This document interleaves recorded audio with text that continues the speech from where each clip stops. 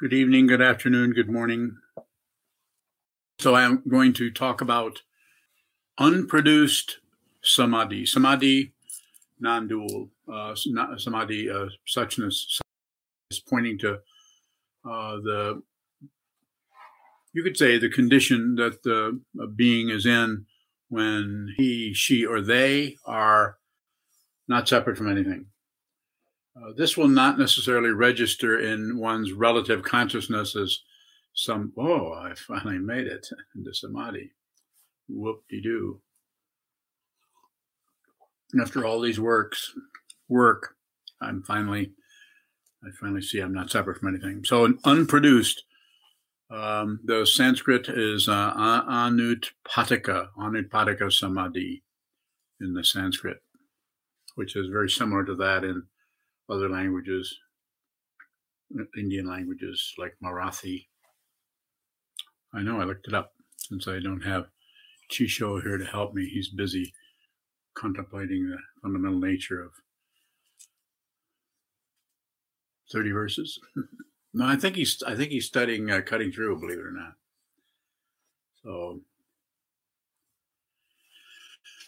So the idea here is to talk a little bit about unproduced.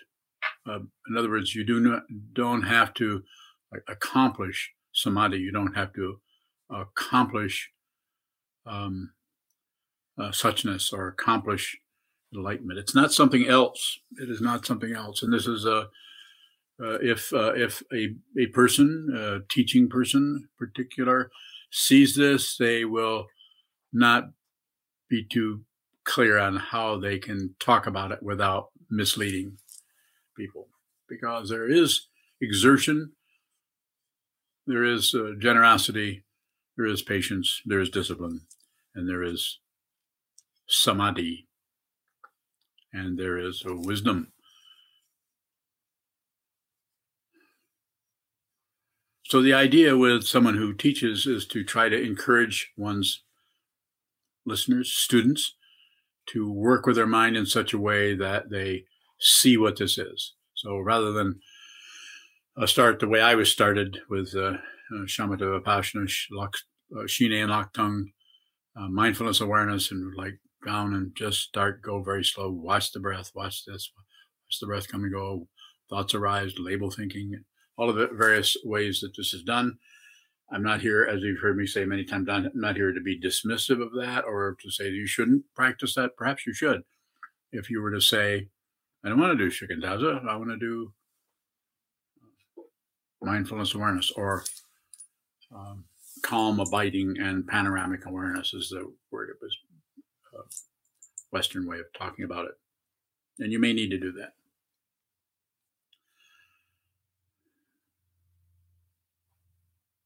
So the idea with this talk here is I'm encouraging you to look at anything you see that arises and see that that is not separate from the unconditioned. It looks conditioned. It may show up and it may go away. So it has a quality of appearance and disappearance, appearance, and it's just the way relative truth works.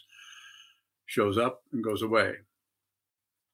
The rise and fall of the Roman Empire. Things come up and they go away. I'm sure you've noticed. And you're still noticing. And you would like some things that are coming up to go away and some things that are not coming up to appear and be more profuse, abundant.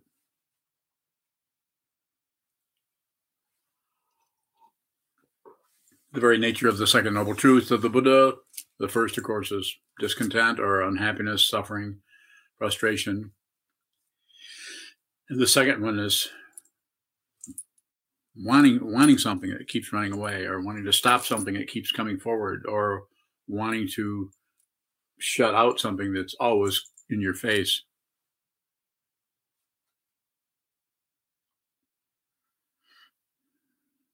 No, the way it appears to me is that if you continue and you persist and you continue to return to the cushion, return to silence, return to stillness, return.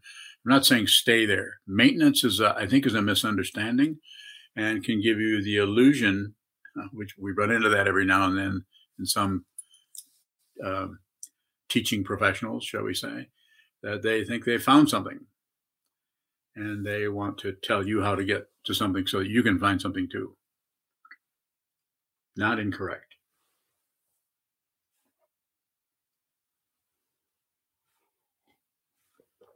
But perhaps not complete.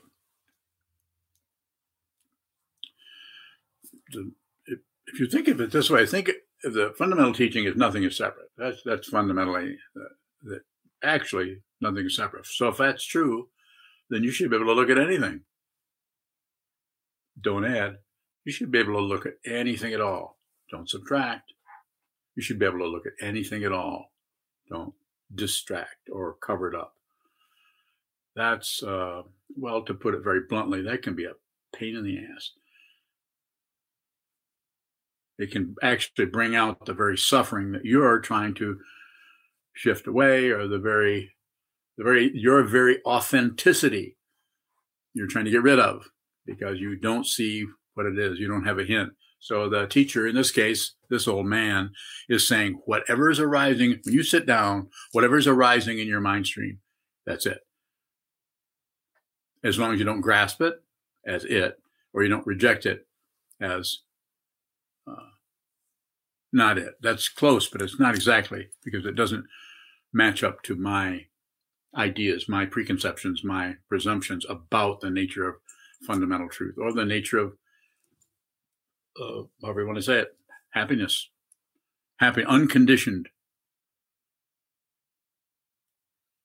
Unconditioned. This doesn't mean that you might not feel good today and not feel good so good tomorrow, but that unconditioned happiness is because the teachers in the traditions down through the centuries have tried to find, how can we say this? How can we say this without lying? How can we say this without distracting? How can we say this that will be fundamentally encouraging, but not fill up the space that someone is supposed to see through their awareness practice? Unconditioned. It's sometimes called bliss, which is not a feeling.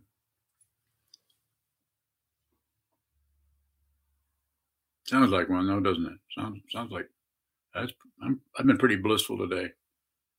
Oh, well, Sogan would say you're not feeling anything. Not say that. Sogan would be happy that you're blissful.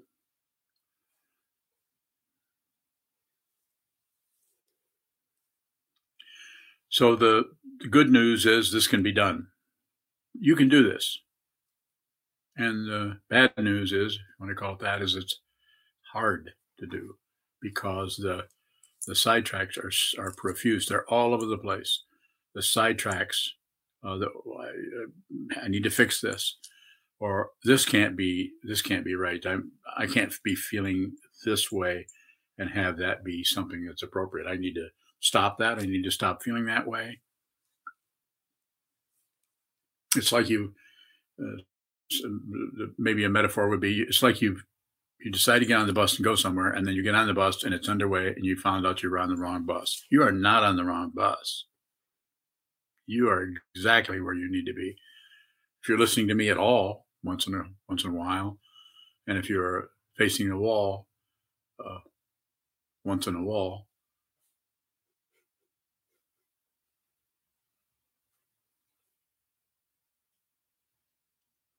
then there's a good possibility that what shows up in your mind stream, you'll stop fighting with it. And this doesn't mean, and I have to say this over and over again because it's such a simple idea and it's so easy to misunderstand. Don't accept it. If somebody's telling you just have to accept something, don't accept that. Don't agree, don't disagree, don't look away. It's extremely simple, and it is extremely difficult to see deeply because we continually try to do what? Navigate out of that. We try to navigate, we try to strategize so we can get better, get higher, get smarter, get more wise, get samadhi. And there are people who teach it very, very literally, that it is something you can actually accomplish and do if you just follow their protocols. Not to accuse anybody of anything, but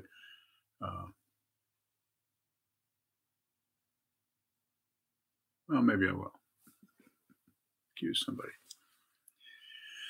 So it's not that it's incorrect to use a strong intellectual approach. Sure, it is. And if that's working for you, then, and you were thinking your way into enlightenment, then with the support of whatever structure that you've been reading or listening to, then I would say if that feels correct, I would do that. But if you're listening to me and you continue to keep listening to me, then I would say just watch what moves. Because what is moving for Sokoan or Unse or William Hume is exactly, maybe not that day, maybe not in 3 days, maybe not in 2 weeks, but at some point or points or some situations, the exact thing that you need to see without pushing it, the exact thing that you need to see without accepting it, and the exact thing you need to see, talking about phenomena rising in the mind stream, without ignoring it, is it. And when I say it's it, I'm not saying it's it. I'm saying it's it. It's not a conclusion. It's just it. And it's simple. It's ordinary. It's profound and vast. And I'm not, this isn't some new interpretation of the nature of reality or the nature of the ultimacy of the phenomenal world, or the world in which things show up and go away, show up and go away.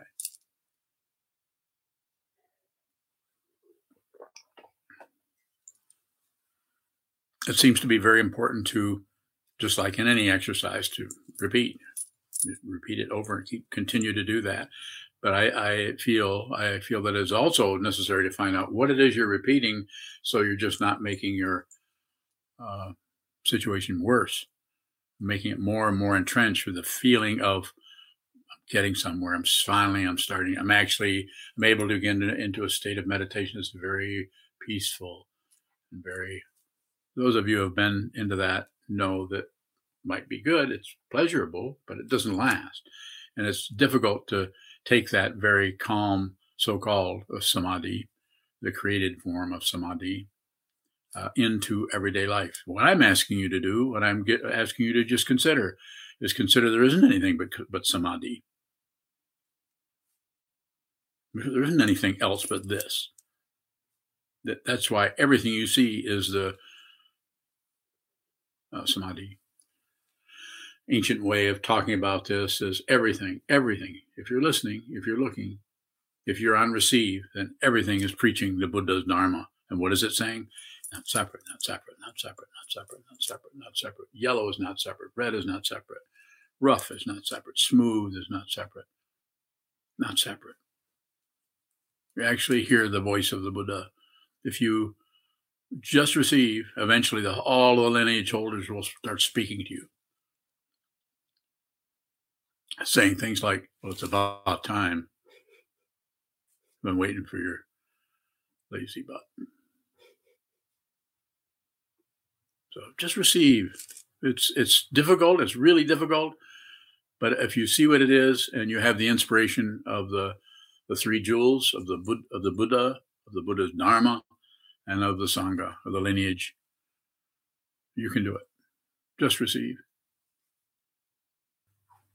When you're bowing. So is there a difference then between unproduced samadhi and produced samadhi? Can samadhi be produced? Well, the unproduced samadhi can't be produced because it's already the case. That's why it's unproduced. It's anutpadaka is the Sanskrit. Anutpadaka, just like the paramitas, anutpadaka, dharma, kshanti or prajna, or dana paramita. It's unproduced. So there's no one giving anything to anybody. There's just fundamental generosity. Trungpa Rinpoche called it environmental, because it doesn't have a a generator. It doesn't. There's no giver, no gift, and no giving. And it is. You can actually see that. You can understand that. You can receive that. Are you bowing? So, is it possible through meditation to produce samadhi?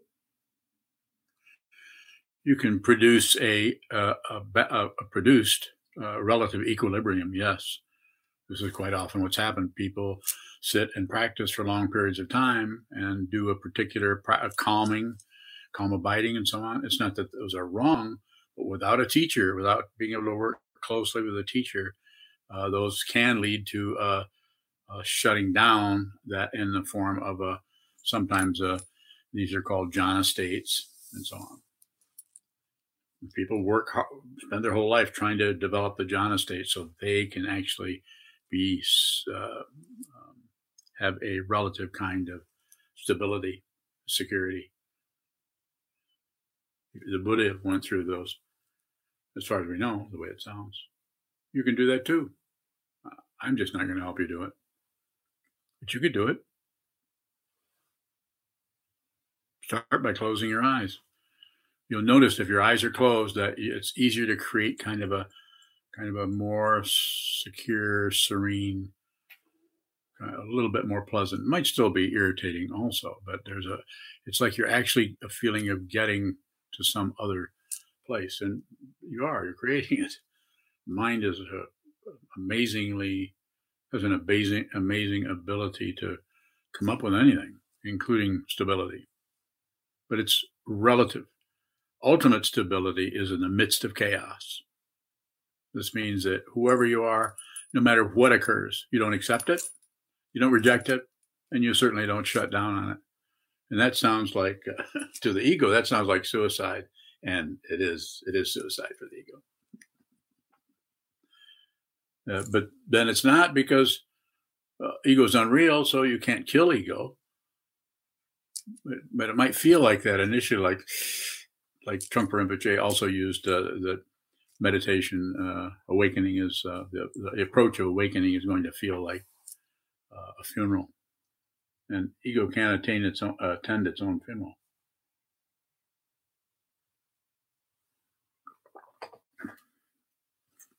Further questions? Or I can continue to chatter away.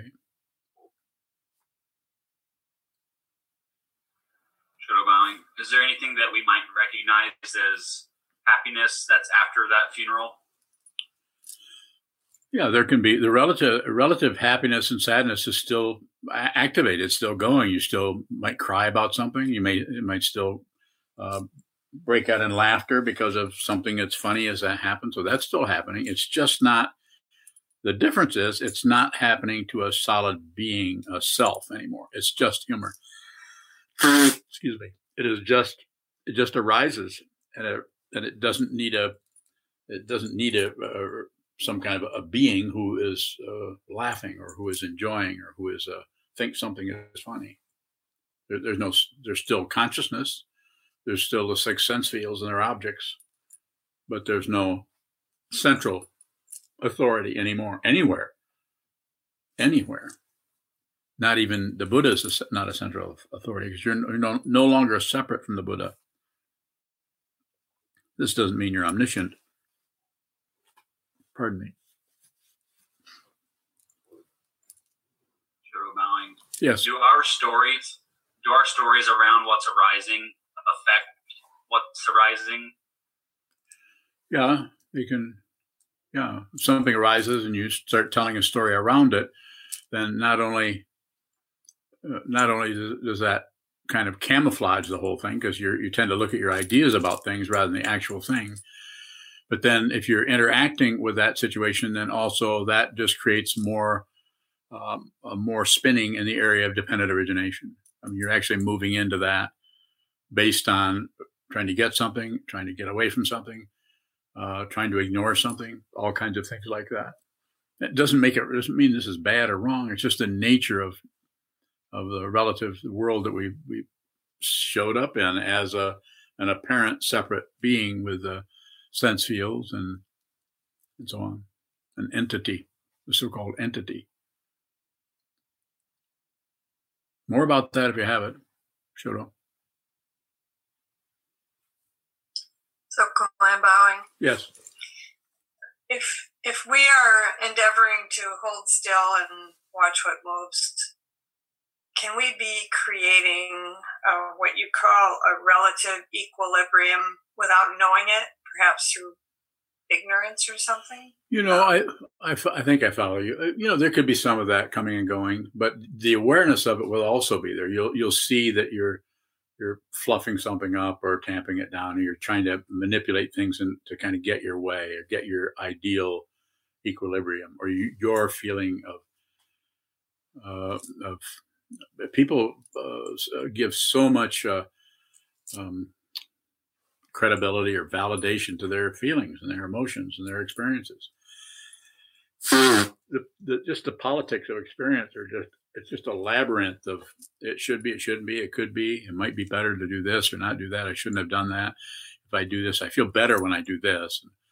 And it's not that there isn't some really powerful relative truth going on, but when you start to get into that area where all the spinning is going on, it's difficult. I mean, it's difficult to kind of work with that in a way that you don't end up just creating more relative, just contaminated with wanting things to be different than they are, not accepting or being the person who's starting to accept things. It is a fundamental,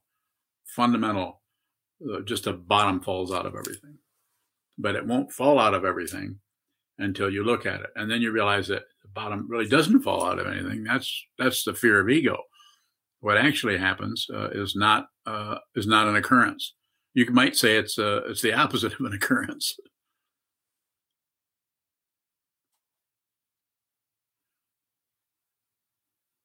Don't believe me. Don't disbelieve me. Simple idea. Don't believe. Don't attach. Don't reject. Don't shut down. And if you do that, then that's where we're at. And that is samadhi, unproduced, anupadaka, unproduced samadhi. Because there's nobody making that. There isn't anyone. No separate being. It's in different texts. The sutra, one of the ones that we do, says picking and choosing is the disease of the mind. It's not that you don't have a preference. It's not that you don't prefer this over that, but it's a very simple situation that arises and shows up for a while and goes away. But adding on to that, the idea is when there's some kind of momentum to not want that and want this. Some kind of a energetic pushing or pulling. Buddhism says is called the middle way because it's not too tight, not too loose, a little bit, but not a lot of pressure. Come on, you guys, give me some questions around this. I mean, I just gave you a title to a talk that said that this is unconditioned or unproduced. It's not samadhi. In other words, realization is not something you produce or make up. What the hell is it? It has no relative status other than the status you may give it.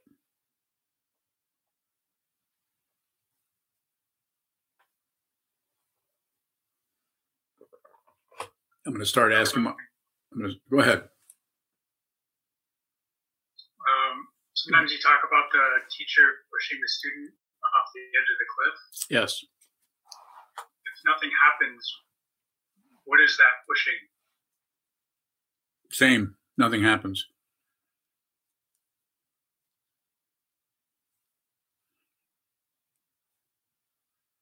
Same. Don't settle. Come and get me. Shokabowing, is there's the expectation of there will be a moment where you push me off a cliff. Is that confusion? Well, it might be confusing. I don't know if it's confusion. It could be confusing. I already pushed you off a cliff. You just haven't hit bottom yet.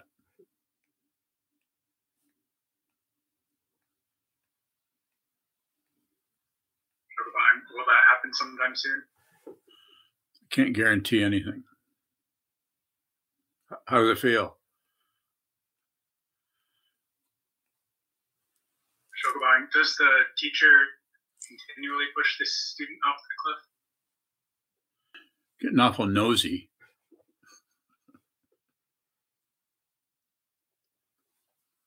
I think somewhat the if the devotion and dedication of the student is strong, and I'm not talking about obeying anybody. I think that's a misunderstanding. But if that is strong, then the devotion and dedication of the teacher to the path of the student is also very strong. It's not even two separate things. Shogabang, what is devotion that's not obeying? It's called get your own authority. Pretty hard to get that on your own. In other words, your own authority. Pretty hard to get that.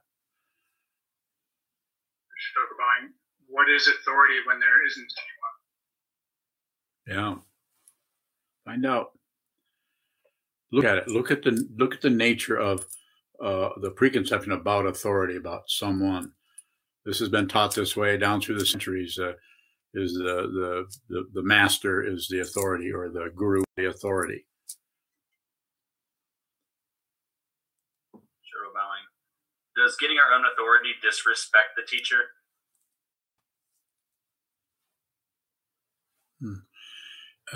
If you're faking it, if you think you have an idea about how to do that and you do it, yeah, it could be disrespectful. But the teacher being disrespectful, but it might not be so good for you. Sure, bowing. This seems to be a really touchy or tricky area for me. I know it is. And why is that?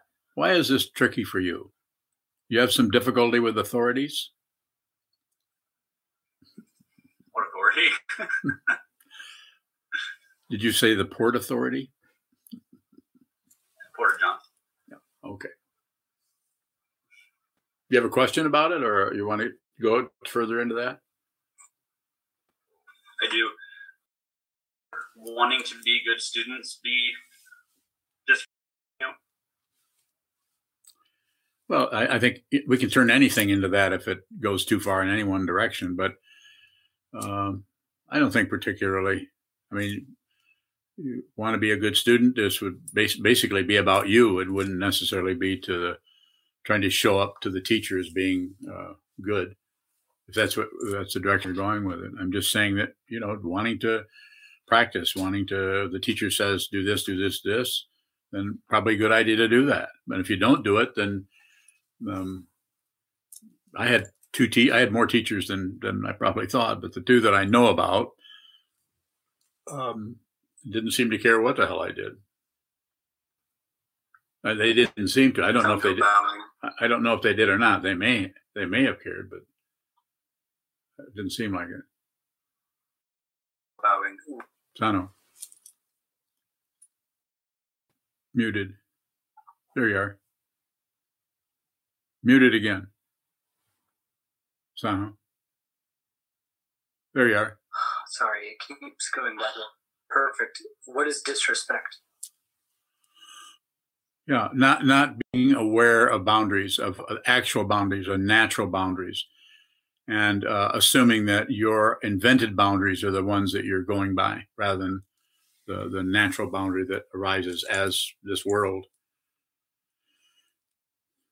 So disrespect is going by your own interpretation of boundaries, which sometimes causes people to totally abuse other people because they think they're their property.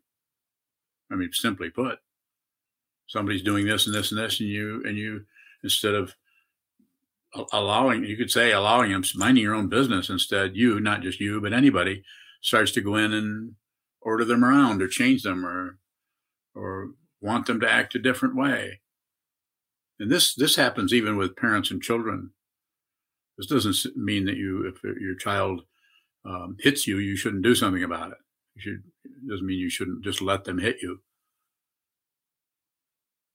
If you've been training your mind and you're aware of the boundaries that are showing up in your own mind without accepting them, without rejecting them, and without ignoring them, then that's the best classroom for seeing what is boundary, what is respect, what is authority, what is that whole structure and situation.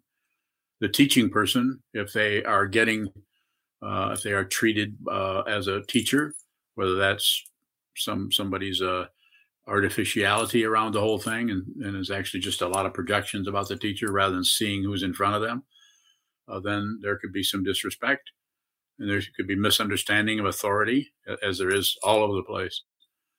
All kind of, but it's just, the teaching person is not separate or separated from anything. So therefore, they're at the mercy of their karma, your karma, all the karma of the world.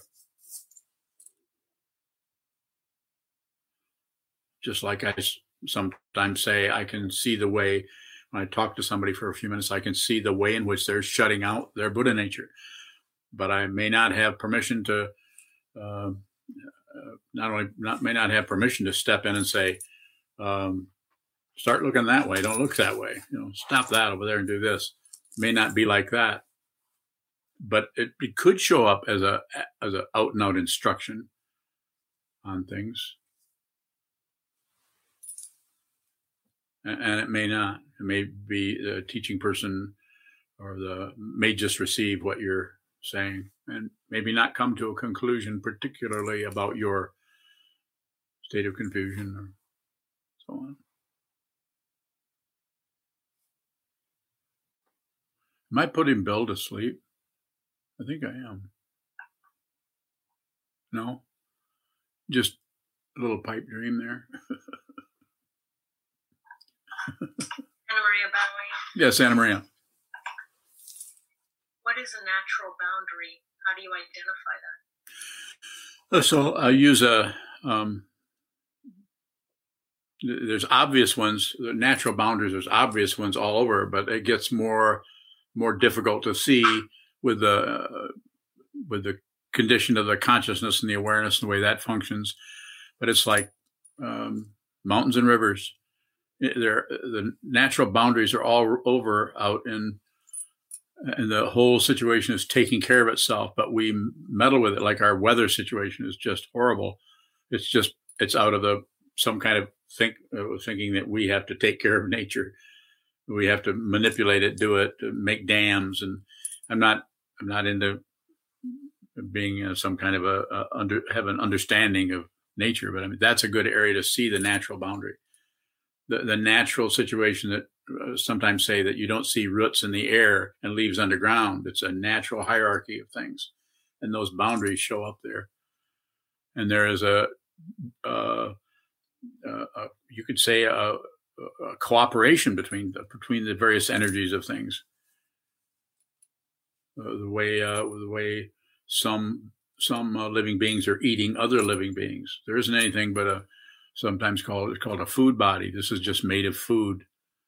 If we don't eat something, we can't continue to live. So there's a natural boundary there where we no example is coming up that would be vividly appropriate to the way you're asking me. Maybe you could go further into that, and something will show up where I can be more respond more directly to what I sense you're asking me. Maria bowing. I'm not sure I can put it in a question, but the formless boundary is what's coming up for me right now. I can respond to that. The very best natural boundary is to mind your own business. So in other words, I say my way of teaching this, I guess you call it teaching, is talking to people and trying to be fundamentally helpful by saying, don't do anything unless you have to. And this way, you're not doing much. But then you have to eat, you have to sleep. You may have to go out dancing. I don't know. You may have to drink. You may have to not drink. Those areas are quite often our control areas.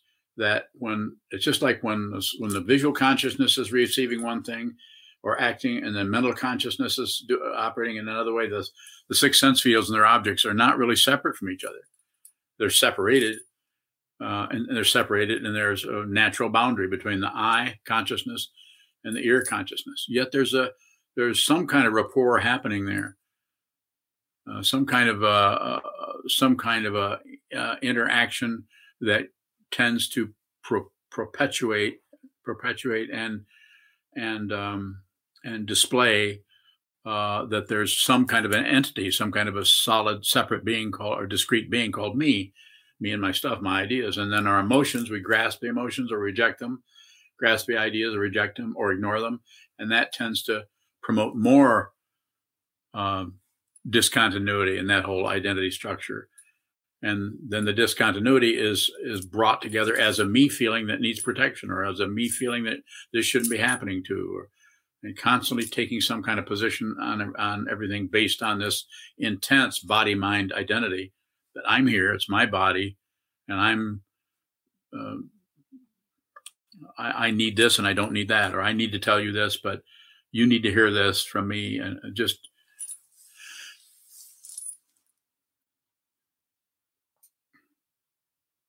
the best natural boundary example I can give is less is better. Try to receive as much as you receive through all the sense fields as much as you can, rather than close them all off and just think about stuff all the time. Think about this and think about that. And receive as much as you can, so that you can see that there's fundamentally no receiver. There's just receiving. There's no central authority anywhere. And it sometimes shows up. It can show up as an incredible appreciation for everything and everybody, including the crazy people, including the people who are destroying everything because of their insanity, because of their desire to be happy at the expense of anybody they can get their claws into, because that's how they get their happiness. Because it's an addiction to feeling. Anna Maria, can receiving ever be disrespectful?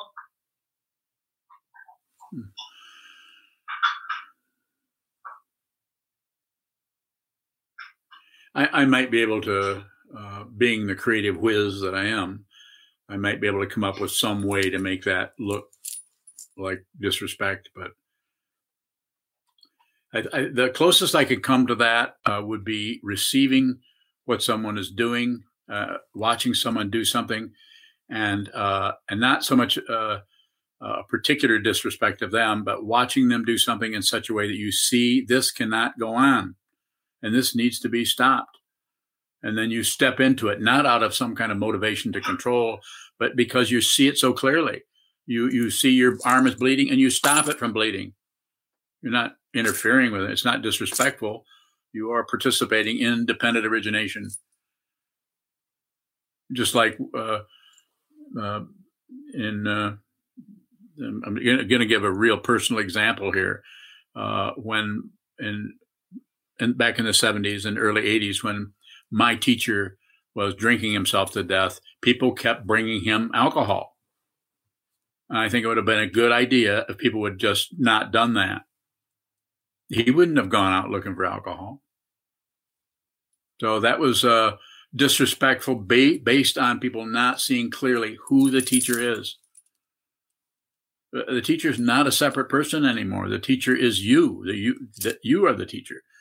So people turn that around and blame the teacher for how he, she, they acted, when actually it's not separate. It is not separate. There is no powerhouse of a guruship happening anywhere. And those who think there is, are mistaken. And it's part of spiritual materialism. It's part of the West and the way we treat anybody, the leaders of our country, the leaders of our spiritual path. I'm glad, Anna Maria Bowing, I'm glad you brought that example up, because I've thought of that often about Trungpa's drinking, and was still confused as like, would that have been meddling had they stepped in, had they not brought the alcohol? No, it's not clear. No, it would have been choiceless, but you can't have a teacher can't always have necessarily he or she or they have to meet the student where they're at, and he has to meet his own karma where it's at, and he had a really complicated karma. He wasn't even supposed to live. That auto accident he got when he ran into the joke shop was supposed to kill him. I think he was in when I say supposed to, I don't know, but he was in a coma for 5 days. Somehow he came out of it and kept on going as a cripple. So it's hard to say, well, this shouldn't have been, that shouldn't have been, they should have done this. I'm not even blaming anybody for it. I'm just saying, I was one of them. I wasn't very close to him. So, but, and the other things that he was, doing, all the abuse that's there, and the abuse that happened with Vajra Regent Ursula Tenzin and Sakyong Mipam, and lots of other teachers, and students of his. There's a lot of people kind of get the idea that, if my teacher could do this, maybe I could do this kind of thing. The regent even said he thought he was protected by the lineage, this is just baloney. When I say baloney, I'm not saying he might not have felt that way, but it's complicated. It's difficult. And it's not separate. The teaching person is not some entity that we get to blame because they acted a certain way. They are a manifestation of the world that they're showing up in, and the profound compassion that he had for others did not protect him. Did not protect him from his own insane karma. So meet everything where it's at and be respectful, be kind, as His Holiness Dalai Lama said. Be kind, just kindness. That's a good practice. That's a good description of Buddhism. Be kind. And don't be a nuisance. Yeah. Yeah. Thank you. Yes. Yeah, I have to quote what Anna Maria is springboarding off from, as Trungpa Rinpoche once said, and I have to paraphrase it a little bit. He says, well, you may not attain enlightenment, but at least you'll stop being a nuisance to everyone if you meditate.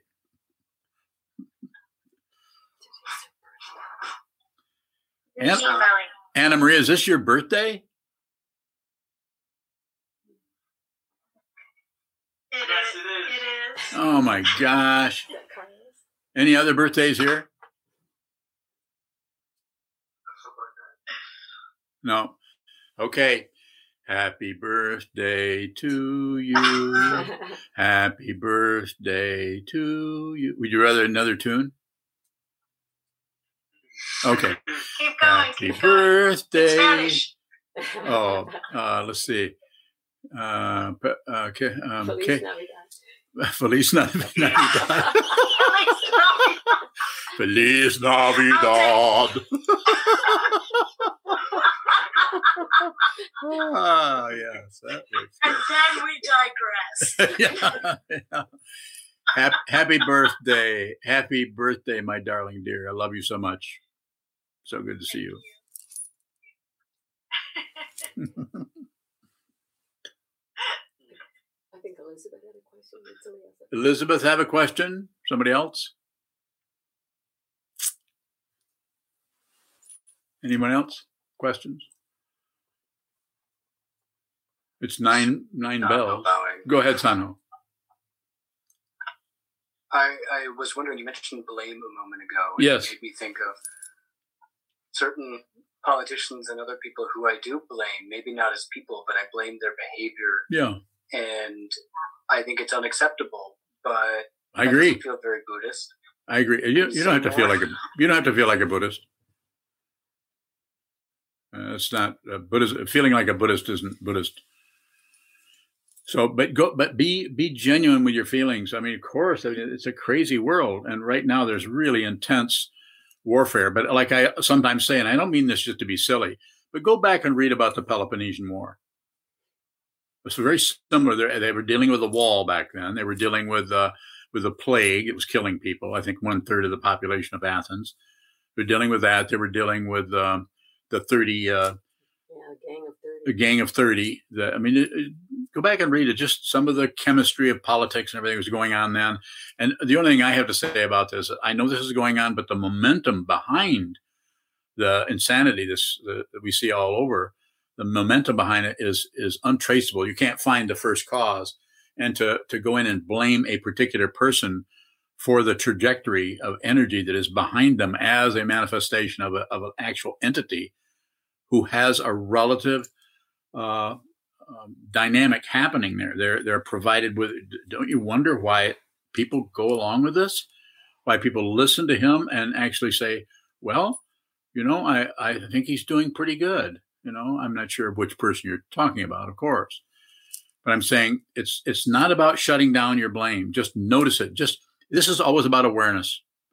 Not about awareness, not about accomplishing anything, succeeding in anything. And it is about awareness, which is wisdom in its fundamental nature.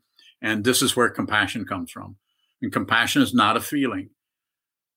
Wisdom isn't a criticism of anything. And it's also not an acceptance of anything. It is just clarity around what this is and is dependently arisen. And the only thing I can say is, as a relative statement, train your mind, which I know you're all doing. Just do it a lot, as much as you can. Sit down, hold still, watch the movement, and find the insanity in your own self. You're not separate from this, my friends. You're not separate. You're also not to blame for it. But there is some responsibility in just receive things as they are without a bunch of fruitcakes on top of it. It's just take it like it is. It's just like it is. It's not what it is with your ideas and your interpretations and your modifications and your editorials and the other contraptions that go along with making us feel like we know more than other people.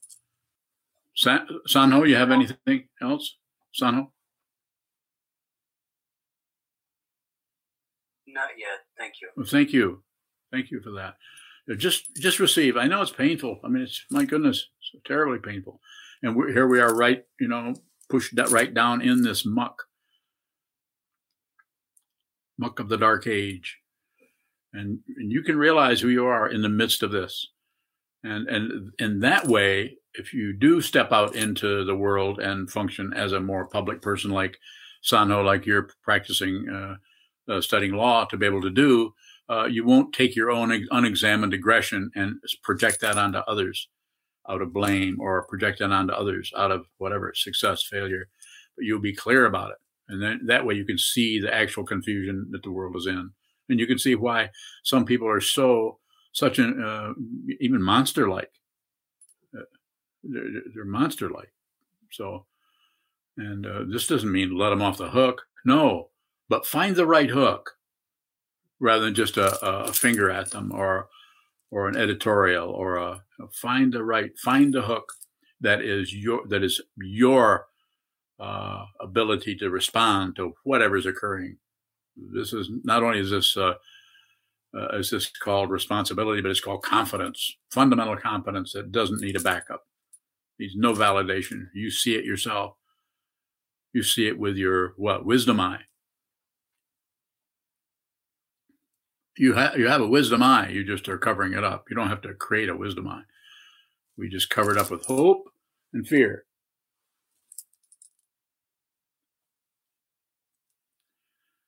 So we can one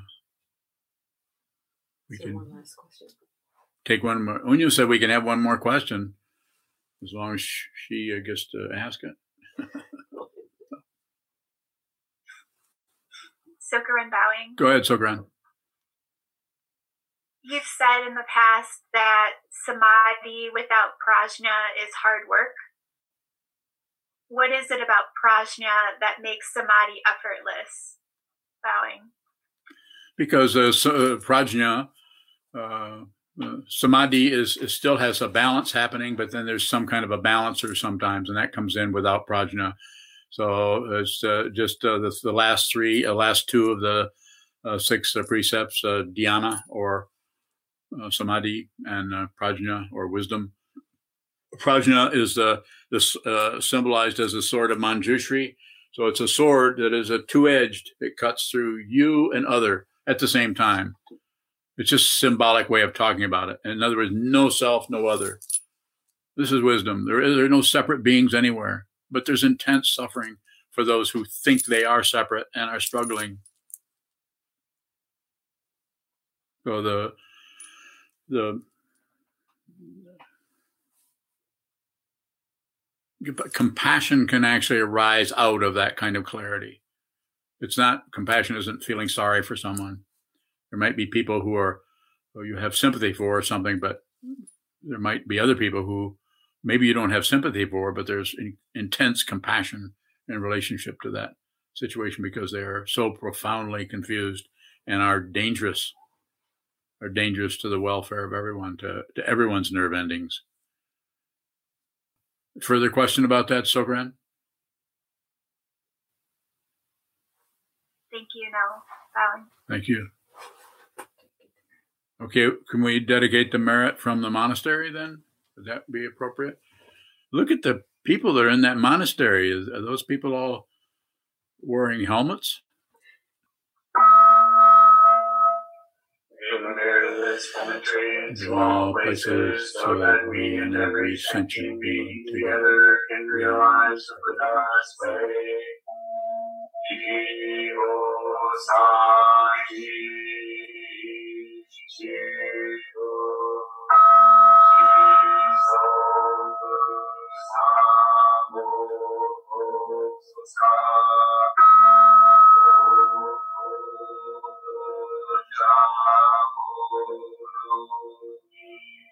The tender actions, the 3 worlds, all Buddhas, all venerable ones, Bodhisattvas, Mahasattvas, the great Prajna, Paramita.